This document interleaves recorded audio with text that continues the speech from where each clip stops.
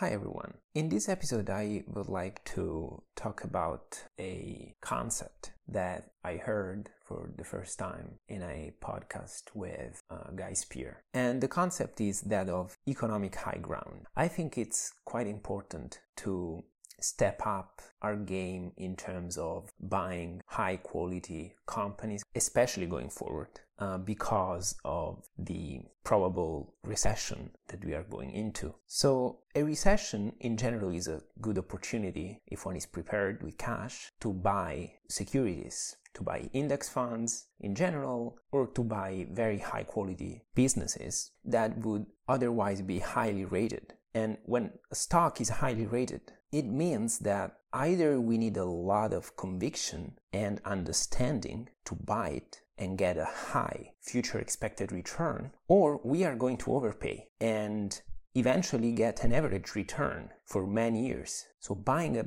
beautiful business is not enough to get an above average return. But in a time of crisis, I think it's extremely important to buy these highly rated stocks that go down in a way that is correlated with anything else in the market.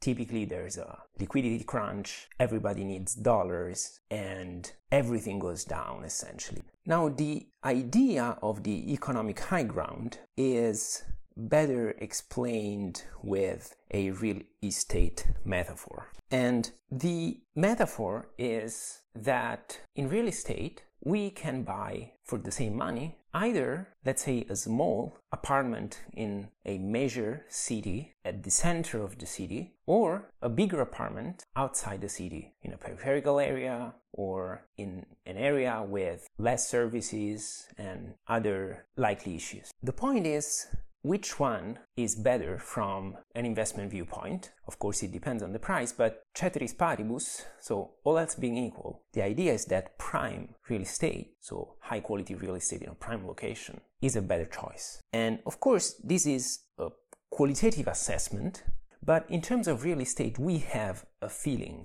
that if you have $1 million and you buy a piece of real estate on the Champs-Élysées in Paris or near Hyde Park in London, these places are not going to be displaced. These places are not going to suffer as much as places on the outskirts of the cities, irrespective of what happens to the general market, to the city, to the country. Non-prime and prime real estate could have the same price, but very different robustness to exogenous shocks and to the general growth trajectory of the country they're in. The way I think about investing is for the next generation. A piece of prime real estate could stay in the family for centuries. You buy something in the center of Paris, London, Midtown Manhattan. These pieces of real estate will be happily inherited. A warehouse in the outskirts of the city or a house in a faraway neighborhood may be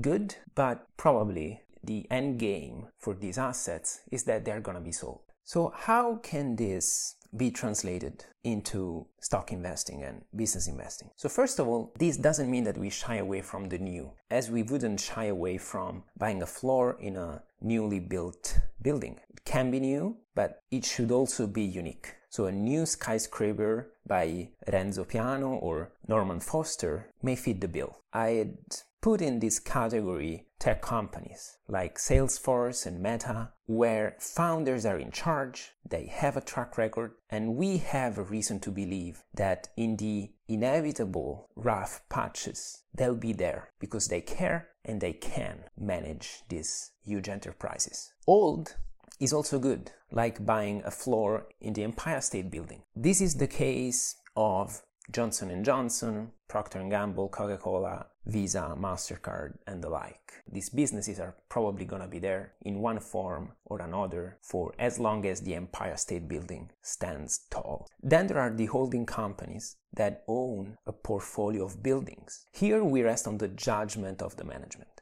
The equivalent in the business world is Berkshire in the US or the big holding companies in Europe, like Exor of the Agnelli Elkann family or investor of the Wallenberg family. In between old and new, there is a spectrum of prime businesses that are now mature, but they still have room to grow. This is the case of Google, Microsoft, and Amazon, and so on.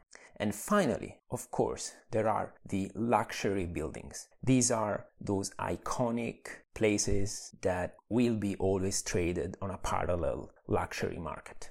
Here we are going to pay a premium on the above average price that should anyway be paid for such above average quality pieces of real estate. This is like buying a floor in the Gherkin in London, or an interest in the Waldorf Astoria in New York, or the Ritz Hotel in Paris. The parallel here is with businesses like the Empire under the LVMH umbrella or Ferrari. If we think about buying a prime business for the next generation, these are examples that come to mind. Then of course we need to analyze them and come up with a valuation, but we are fishing in a particular spot of the ocean. If a new shiny stock goes up very rapidly, we don't mind, as we don't mind to participate in the construction of a new shiny tower along Billionaires Row or Hudson Yards. It's better to leave these endeavors to people who make a living building huge complexes from scratch.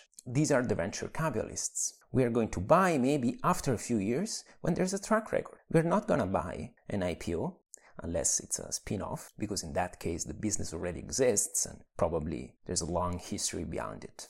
In conclusion, holding the economic high ground means holding prime businesses, and it is in part a qualitative assessment. If we look at a business, we have a feeling whether this is a prime business or not. In the same way, we look at pictures of real estate, we have a feeling, we know the location, we know the quality, or at least we look at the ad, and which is the same as looking at the financial statements, and we get an idea on whether or not this is a prime piece of real estate, a prime business. In our quest for a long-term, high-quality, low-turnover portfolio with fortress balance sheet companies that would survive almost anything, this is one concept that I would keep in mind. We will certainly keep in mind for our portfolio. This concept resonated with me when I started to invest a big chunk of my savings. Before that,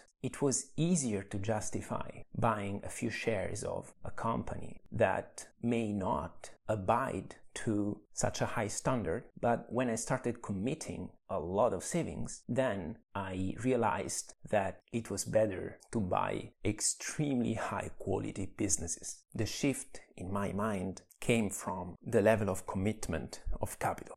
Be safe out there and happy compounding.